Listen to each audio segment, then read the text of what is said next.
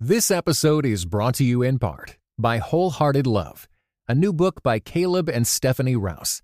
Overcome the barriers that hold you back in your relationships with God and with others, and delight in feeling safe, seen, and loved with Wholehearted Love.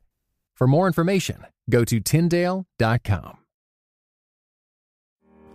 Welcome to today's mini episode on Strength Spotting, the Achieving Theme. My name is Daniel M. And I'm Christina M. Today, we're going to be starting a mini series on strengths spotting. So this is in conjunction with our previous episode that we did on strengths-based parenting. Now, if you haven't listened to that episode, you're going to want to hit pause and listen to that because that's the context that's going to make all of these mini episodes make sense. You can just go to inbetween.org/episode 104 or just find the 104th episode on your podcasting app. In that episode, we discuss what strengths-based parenting is and why it's important. During the strengths-based parenting episode, we mentioned 10 themes that we can start to spot in our children. Unfortunately, we didn't have the time to get into detail about each theme, so we really wanted to take the time to deep dive into each strength and how to spot them in your child in the next 9 mini episodes.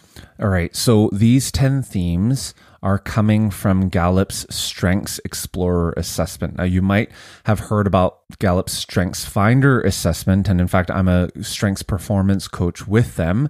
But what we want to talk about now is more on the parenting side, and there's actually an assessment called Strengths Explorer. If your child is 10 to, I guess, up to 16, then the assessment will help you discover what these 10 themes or I guess what 3 of the 10 themes that your child has. But if you have children who are under the age of 10 or you're not yet ready to do that assessment, that's when these 10 mini episodes are going to come in handy. So let's talk about the first theme, which is the achieving theme. Now, if your child has the achiever theme, here are a few characteristics that you will notice. They have more energy and more goals than other people. They love a sense of accomplishment. They are in a hurry to get started and make things happen because they almost always have a list in their mind of the things they want to get done. They find it fun to achieve small goals and even more exciting to achieve big goals that challenge them. They feel successful the more they get done, and the more successes they experience, the more they want to have. In fact, they enjoy finishing a project because they love that sense of accomplishment. So that means an award, a good grade, or praise could actually mean a lot to them because it feels good when their effort and ability are noticed. And because they're a hard worker, they always feel like they could and should be doing more. So if you checked off a few of these characteristics, then your child might have the achieving theme. If they do, then here's probably something else that you'll notice. While all children are wired to learn and grow and like to be acknowledged for their successes, achieving children thrive on this knowledge. And the more specific the praise, the more it means to them.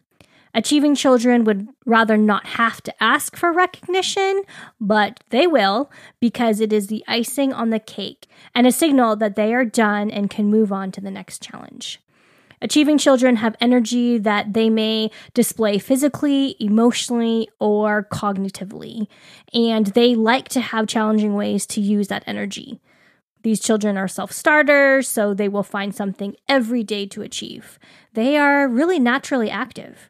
And now remember that as we're talking about active, sometimes you naturally go to just being physically active, but there are different types of activity. So while your child may not be running around the room, they may be cognitively active and, for example, have several toys out to play with. Yeah. So, for example, one of our children has the emerging signs of this achieving theme. And man, she has so much cognitive energy. She was literally born with her eyes wide open and has explored the world ever since. She's also been our worst sleeper because she doesn't actually seem to need a lot of sleep because her brain is on the run often. Yes, that's so right, Daniel. She has a hard time turning her brain off. And now we want to talk about the other side too. While achieving children do get energized by accomplishment, there might actually be times when they won't start something because it feels too overwhelming or they feel like they can't complete it, and there's fear behind that. Yeah, so there are a couple ways for you to know whether or not your child has this achieving theme. If they're under the age of 10, then it really is a simple go down that list that we talked about and be like, yeah, actually, I see a lot of that. And if you see that they have a lot of those characteristics, then it's highly likely that they have the achieving theme. If your child, though, is between the age of 10 and 16, you can actually buy the Strengths Explorer assessment from Gallup, and we'll put that in today's show notes. That's inbetween.org/mini14. And by having your child do that assessment, that's going to be a little bit more of a scientific way to know whether or not they have this. But if they're under 10, all you got to do is spot it. So for those of you who have children who have the achieving theme, here are a few action items that you can take as parents. So number 1, remember that your achieving child has a lot of energy. This energy can be physical, cognitive, emotional, or any combo of the above. Give them opportunities and choices to use their energy. Lots of them. Lots of choices. Allow them to make their own choices, which may help them develop their sense of direction while making these decisions. Yeah, another thing that you can do is make a list with your child of the things that they want to do each day. And at the end of the day, remind them of the list and to check it off with them to see what they did or didn't accomplish. And you can even be a role model for them by sharing a few of the things that you got done and didn't get done each day too. The last action item you can do is when your achieving child is working on something, they will likely be, in quotations, in the zone. They're concentrating. Realize that they may actually not hear you when you're talking because they are putting all of their energy into concentrating and fulfilling their achieving talents. All right, so there you have it, the first of 10 themes in strength spotting, achieving.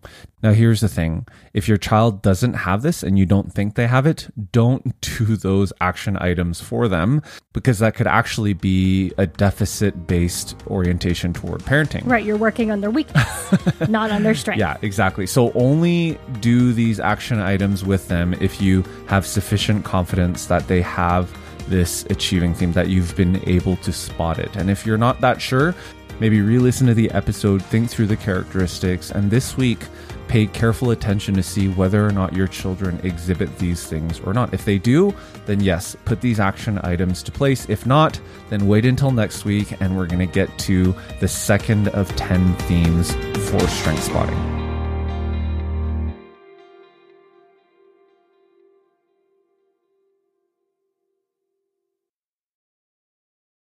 This episode is brought to you in part by the Beyond Ordinary Women Ministries podcast.